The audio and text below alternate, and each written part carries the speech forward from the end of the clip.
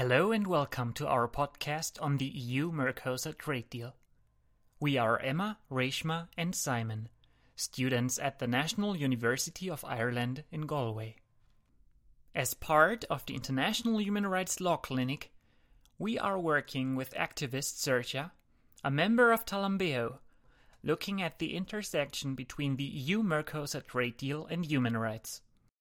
We are examining what impact the EU-Mercosur trade deal will have on the environment and how the agreement will be in contrast to international human rights standards. This is our third episode. You are listening to Saoirse, Reshma and me, Simon, interviewing Juliana from BLF.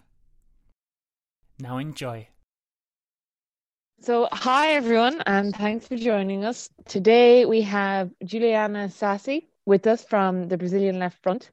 And I was going to read out a whole bio, but actually it'd be far more interesting to hear Juliana introduce herself and just the work around the Brazilian Left Front and what they do, who they are, and then we can get into the meat of the podcast, which will be talking about Mercosur. So, Juliana, thanks a million for joining us. Hi, thank you.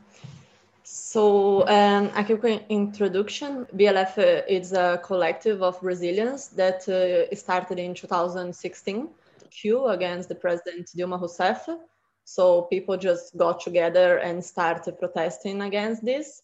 And since then, we start to get involved more with Irish affairs. So we have been working around the housing issues. And we started as well engaging with groups that were talking about the climate change, and the Mercosur, I think, comes in this context when we are seeing how the things are changing and the impact of the deal in this context that we'll talk about today, and it's huge. So about the deal, we protest against the visit of the Deputy Chamber President when he came to Ireland and met with President to talk about the goodness of agribusiness. We have been engaging in some meetings as well. I left this year, but I was member of the last committee, so I could also participate in some meetings with other stakeholders when was being talked to the government about the impacts of the deal, and also an event that Uplift held last year that different people that would be impacted by the deal, like Irish farmers as well, took part and could bring a little bit of this big picture. So yeah, BLF basically engaging with Brazilians' affairs to try to bring international awareness, but also engaging in struggles as people as migrants are living in Ireland and are also part of this society. So there is these two things. Okay, excellent. And I suppose getting straight into talking about the Mercosur trade deal, what are the main aspects of it that the BLF have problem with or protests against? I mean, it's everything. It's because it's not some aspects and clauses that needs to be changed. It's the own structure of the deal that comes from a power imbalance of countries that are negotiating their positionality in the economic system. So we are going to be in the positionality of always selling raw materials, of selling all resources. And in Europe, will be selling technology, the products that we became even more dependent. And we don't have this technology. We don't have the ownership of this technology that's being generated and even more impacts of our life. So we are always going to be in this as in a development country that it's coming this idea since the 60s in Brazil. Our position as a country in underdeveloped, in development that never developed itself, because our positionality is just sending raw materials and after buying back the final products from the industrialized countries. So this is one of the main issues. And from this, as a country that is subservient, I don't know if this is an English word, but it's that's dependent in this global economic chain. the internal power relations are also very problematic. So when we think about the production, the workers are being super exploited, not just exploited. So it's like more intense, this kind of thing. So we still have cases of slave labor in agribusiness, in monoculture plantations, this kind of things. Indigenous people working in these conditions as well, for farmers that kill their families, for example, that they are in the war, but they need to go to work for them, because if they don't have how to produce, because their land was already contaminated by pesticides, by all this kind of things. So they don't, even though they might have their land, they don't have how to produce there anymore. So it creates a new dependency, and they need to sell their labor force to the farmers, the agribusiness, that are the only one that will benefit from this deal. So many things and ecological impact. You made a really good point there, because we've spoken to a few other people kind of, on looking at different angles of this. And one girl we were talking to works specifically on, or a main big part of her work is on trying to put in these sustainability and transparency mechanisms into trade. And we asked her, does she think these trade deals can ever be a force for good, or are you always trying to just temper the very worst of them?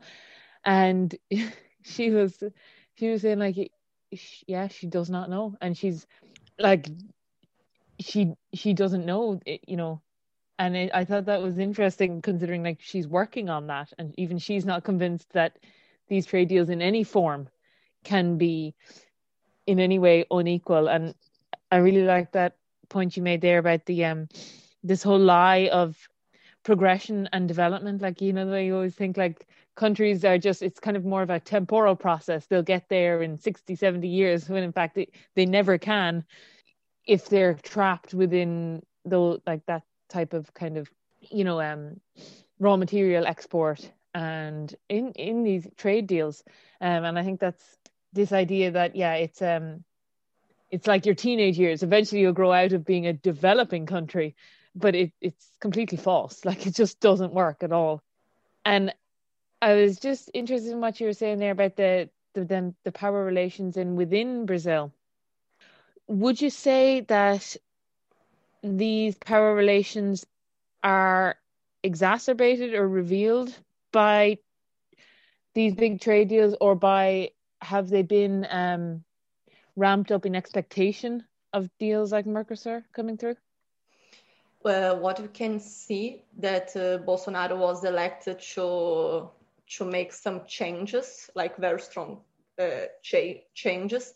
So some law projects have been proposed during these years that has a huge impact on the production, and we see as a way of open the way for this deal.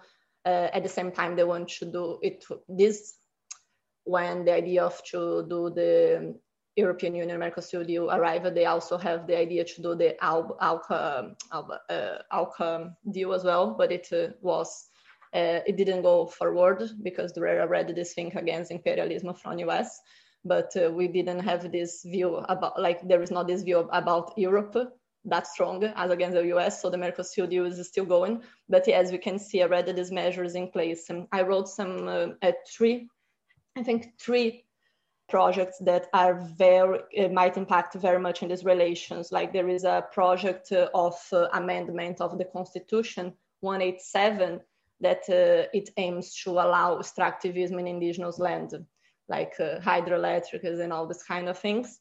And other projects, like the project of law that was proposed by Bolsonaro himself, 191, it also aims to regulate the kind of extractivism in indigenous land and this kind of mining and all that's very damaging for indigenous people. And in all this both these projects of law, they are against the International Labour Organization measure 169 that say that always the indigenous people needs to be consulting about changes and impacts and laws that are being created about their lands. So there is all these things being pushed forward. And there is also the marco temporal. That's an idea of reinterpreting the constitution, because the 1988 constitution says that indigenous people has ancestral rights to their territory, but now they are trying to change that, like people, so that's the way the process of land it's judged. So the indigenous claim that this is their ancestral lands, anthropologists go there and prove this kind of thing, so they have the right of their land, so the land is demarcated. Now they want to change for the indigenous people just have the right of the territory if they were there when the constitution was signed in 1988. So it means that all the indigenous people that have been removed already by the state and forced moves or by the agribusiness don't have rights of their land. So this is a massive issue that the indigenous movement in Brazil are fighting again. And this is still there. So this is more like the juridical, the changes that would be more juridical, but there is also what far-right discourse can bring. That's like the humanization of people. So it legitimates more advancement of the indigenous land, quilombolas, that are Black people, that's descendants from people that was enslaved.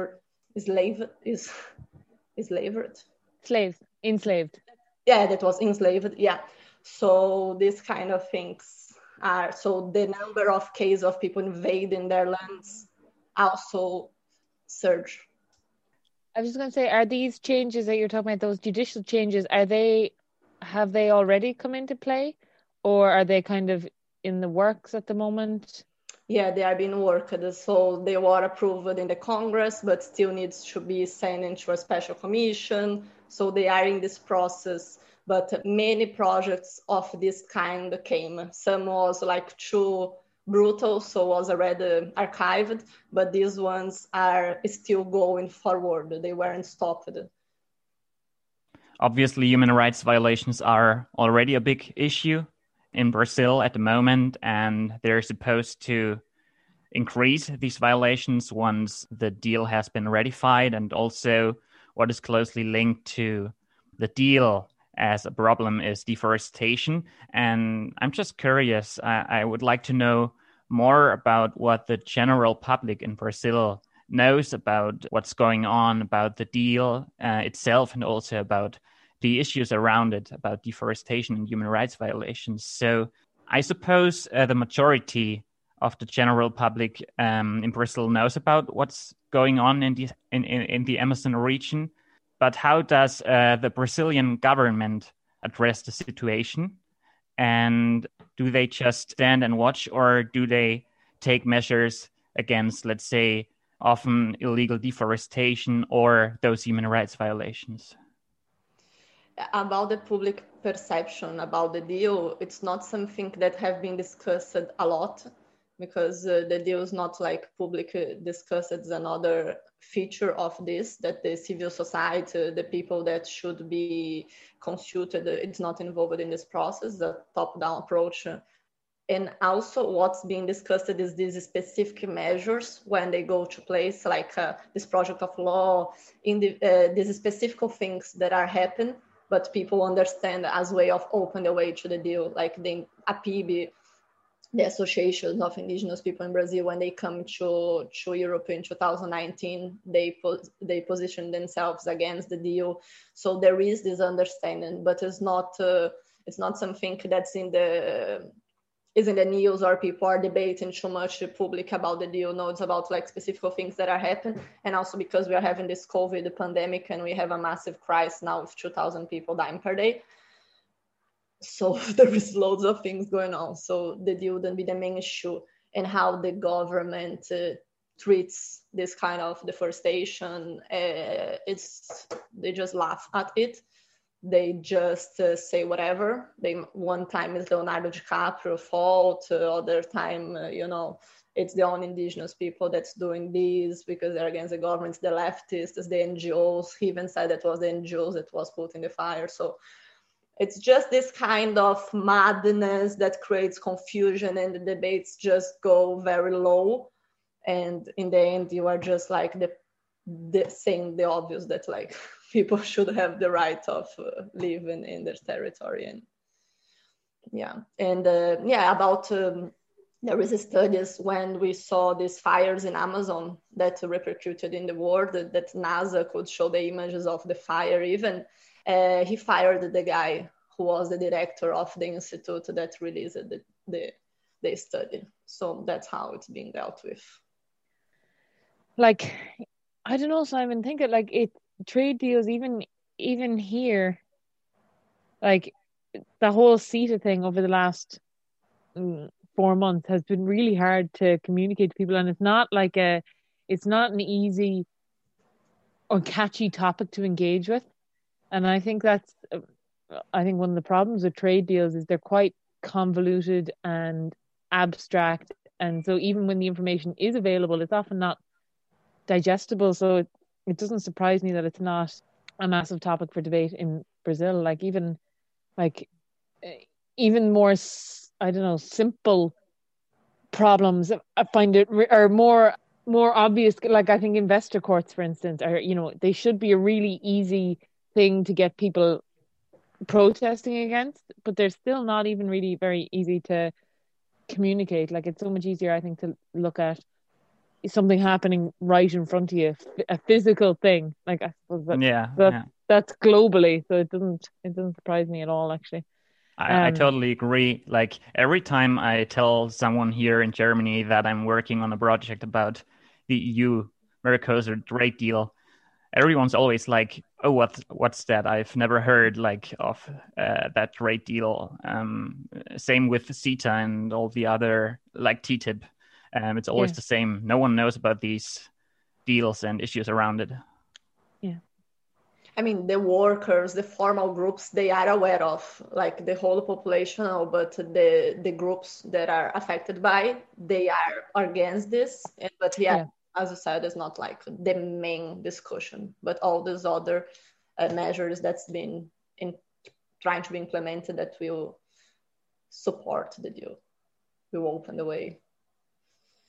I remember during that election campaign, the bits of news about the election I did get, Bolsonaro was using quite very fascistic kind of language, and talking about, removing people from the land and people getting too much and taking more than they deserved. And I was just wondering, how has protest developed under Bolsonaro? I know obviously COVID will have changed how people are protesting, but was there a crackdown on freedom of expression, on freedom of protest after he was elected?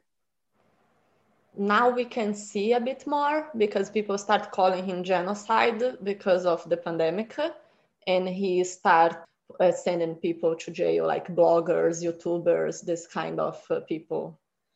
So he started. He's using a law that was created during the dictatorship that he loves so much. That's about when you are committing a crime against national security. So he's using this law to target people who have been calling him genocide openly.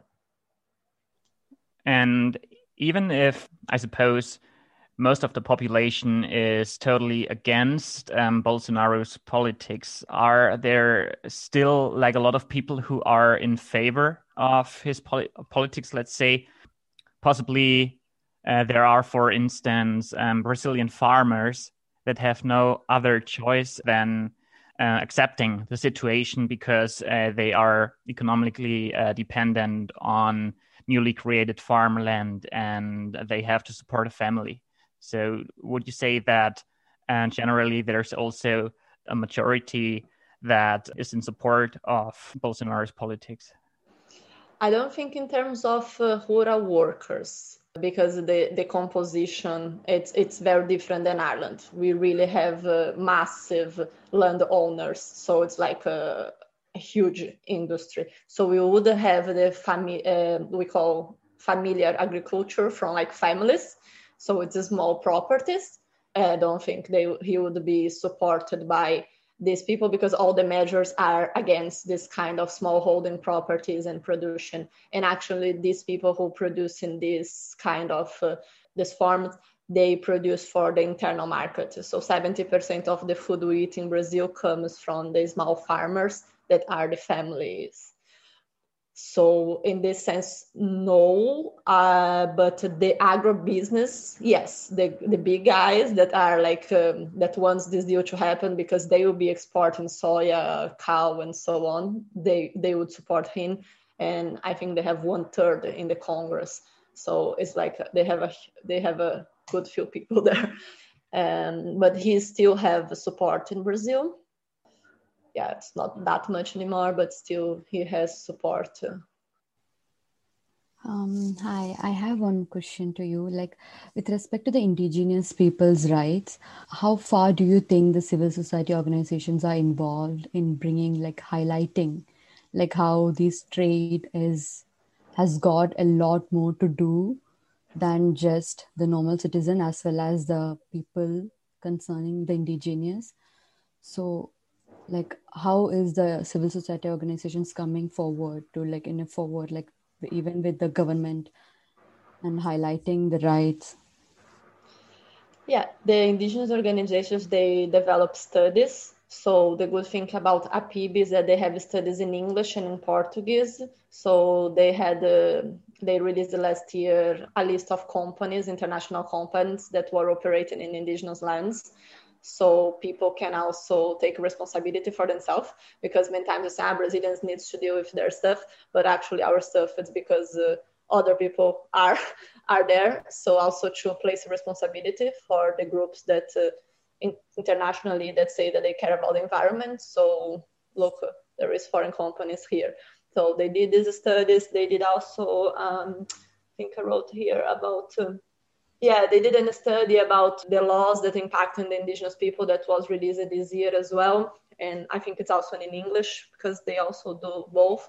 So they are releasing studies on the impacts of these legislations, just changes, but it's not necessarily saying that this is because of the deal. But they already positioned themselves in 2019, and when they are asked about specifically the Mercosur deal, that they oppose the deal. Just one question there when you were talking about land that was former indigenous land that has now been taken over. Has there been much, or is there even a proven pathway to recovery of that land, or to it being returned to indigenous people? Yeah, it was the FUNAI, the Agency for Indigenous Affairs, that they would do this procedure to avail which land was for indigenous peoples, and the anthropologists would be there. But Bolsonaro extinguished this procedure when he went, and he wanted to change who would be doing this would be, let me just check here one thing. Yeah, he wants to, one of his first measures was transferring the demarcation of indigenous territory from FUNAI, that's linked with the Ministry of Justice, to the Department of National Institutes of Colonization and Agrarian Reform, to the Department of Agriculture. So who would be judging this process is the people from the Department of the Agriculture that's the main interested in opening the way from the agribusiness. So this change had also a huge impact.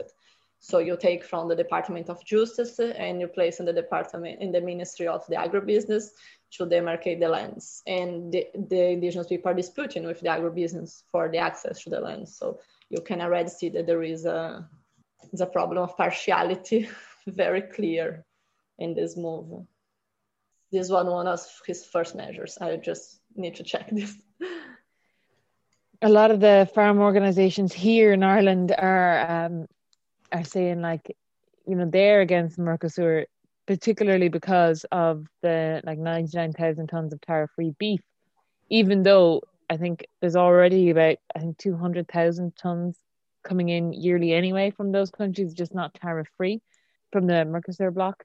And what I often find not funny in a funny way, funny in a dispiriting way, is like one of the big arguments here you'll hear from farming organizations is like, oh, you'll flood our market with beef. You'll flood our market with beef. Now, totally ignoring the fact that the EU, is like master of flooding other markets with stuff, and particularly like milk from the EU has completely undermined milk markets in a lot of West Africa. And like they set up these huge factories, completely destroyed native or like the native markets there.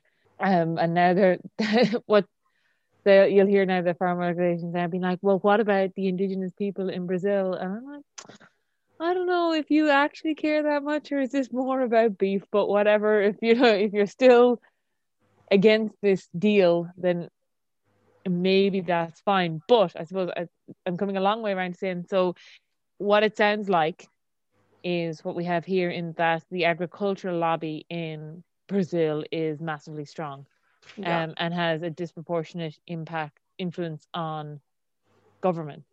Would you say it's the strongest lobby you have, or are there other lobby groups that would rival it? Because I would say in Ireland anyway, the agricultural lobby is one of our strongest. Yeah, we have we call BBB, that we have in the Congress. That's the three strongest lobbying groups. That's agribusiness, the evangelicals that are growing a lot there, the security, like military and police forces. So these are the three. So it's a horrible combination together. Like the evangelical Christians, like, yeah, evangelicals, and they are everywhere, like in they are even in indigenous communities and telling people to don't get the vaccine and all this kind of things. So they are a massive trouble. And in all cities in Brazil, they are really spread, and they have a huge representation in the Congress. They are and they are against abortion. They have all the conservative agenda that also supports Bolsonaro, and so they would be like this conservative agenda, the agribusiness, the economical part, and the repressive apparatus is as well there. And I suppose one of the last questions I have is, do you think, and I suppose that we're just asking you to speculate, do you think this deal will pass? Do you think this deal will be ratified? I'm really not sure. They are saying now, last week, they're saying that they might do this after 2022, when you have the new elections in Brazil, and the international trust in Brazil might be restored. But I'm not sure, because the environmental impact of it's very big, and it's not only about this deal. It's about how we approach things in society, and we are a moment in society that we need to seriously think about which model we want to follow. Because if you see, the scientists were saying that we have 30 years, we don't have too much time to revert the impacts. I went for a holiday reading my last holiday, this book of Naomi Klein, Fire, and it's very scary, the things that she's saying there. So if you think about it, about what we want, and we need to bring back these discussions that we had a lot in Ireland before the pandemic about the just transition, this kind of stuff for farmers in Ireland. Don't be complaining about meat in Brazil, but producing meat here, because the greenhouse is going to be emitted anyway. So this kind of things really needs to be addressed, and we are really in a historical moment that we need to come together with these things. We cannot have the consumerism in the level that we are. It doesn't mean that anybody's going to starve, but it's again because we have this level of consumerism, just because we have inequality. So if we're talking about sending meat here, rural communities and indigenous people in Brazil are not eating meat for a long time. So it's not only about people having access to meat, it's who is having access and how much. There is a report here that you can take a look later that's very interesting about meat inequality. And it was, it's from this Our World in Data. And they talk about how much is the portion of meat that people eat in poor African countries and in Europe and so on, Australia, and you can see the inequality as well. So who is being like who is having access to this product you're selling. And as well, the products that Europe is going to send to Brazil is just going to be restricted with the upper media class and the ruling class. It's not to be products that the majority of people is going to have access. So the ratification of the agreement will entail, I suppose, negative impacts on the Brazilian population and on the whole world, but possibly maybe also some positive impacts, because ultimately the agreement might create new jobs in the agricultural sector. What effects do these developments in Brazilian trade policy, especially with the EU-Mercosur trade agreement, already have on daily lives in Brazil? Yeah, I mean, in the general population, in terms who will be specifically in work and on it is like the rural communities. And I think the jobs that are going to be created are unskilled, as they are in the chain of production there. They are unskilled jobs, so everyone can go. So it's not what we want to see in the 21st century, this kind of relations that you have been seeing for hundreds of centuries and since colonialism came. So we see that this kind of jobs and this kind of, concentration of rent, it's not only in Brazil, because if you see Argentina, you have 3,000 families owning 70% of the productive land. So like, this is huge. And this is what we are talking. It's not like in Ireland, small farmers are like massive companies taking over of everything. And as well, if you think about technology being used as well, machines, I don't know how much jobs can be created and the quality of these jobs. Yeah, that makes a lot of sense, actually. But closely related to that last question, in your opinion, what do you think social justice in Brazil should look like, and how would you like to see living conditions and standards of the population to generally being improved? Yeah, if you bring it from the experience of this deal, and if you think how from this thinking society as a whole and how to address inequalities, is like public consultation to consult the people who is affected by it, but not merely normatively, like just to tick the box, like I talk to this person. But when you talk to this person, to listen to the other side and build together a project that's going to address these impacts and it's going to be good for everyone. But we need to face that we don't live in a society that thinks in what's good for everyone. We live in a society that it is divided by private interests and public interests, and the public interests are neglected because who is in the power is representing the private interests that put them in power, or where they come from, who they represent as a business owner or whatever. So it's not like social justice happens in this conflictive society, in this divided society, nor like in a neutral space where individuals with different points of views come together to find a better solution. It's not how it happens. If it was, we wouldn't have this deal being established in this such a way, and we wouldn't be dealing with these problems still now. So I think to think about social justice, the people who is really affected by it needs to be involved in the process. But as I said, not only to tick the box, because they really know better what's going on. Like when the first time that I went to an indigenous community in Brazil 10 years ago, so many things that I didn't know. You come from the university, think that you know everything about exploitation, class struggle, and you're going to do the revolution in the Brazilian countryside. No, you don't know what's going on. You don't know what's the impact of the thing. Sometimes you think, people need land. But when you see that sometimes they have land, but they don't have how to work in this land because it's already damaged. So different kind of knowledges needs to come together.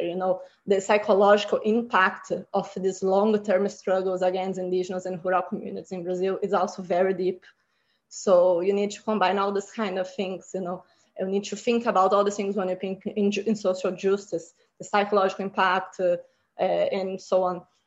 So yeah, I think it's a big way, but we can't do this by legislating ourselves from our ivory tower. We need to be in a horizontal place where we are going to listen everyone involved and think in the common good. But this would demand a rationality change in our society that I hope with this issue of the climate change can come, because it's more urgent than ever, and it really affects everyone.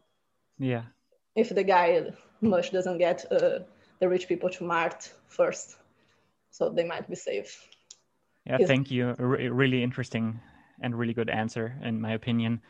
So now we've talked about social justice and human rights violations, indigenous peoples' rights, and also the general public and how they see the deal. But one issue that we've been talking about a lot the last couple of weeks, and that's also closely related to the deal and that we've touched too, of course, is deforestation.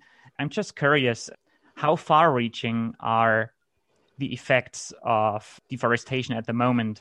Like, what does the general public see, and how do they react to everything that's going on? Like, do they see what's going on in the rainforest, or do they, like, especially people who live in big cities, see what's going on but kind of like accept what's going on?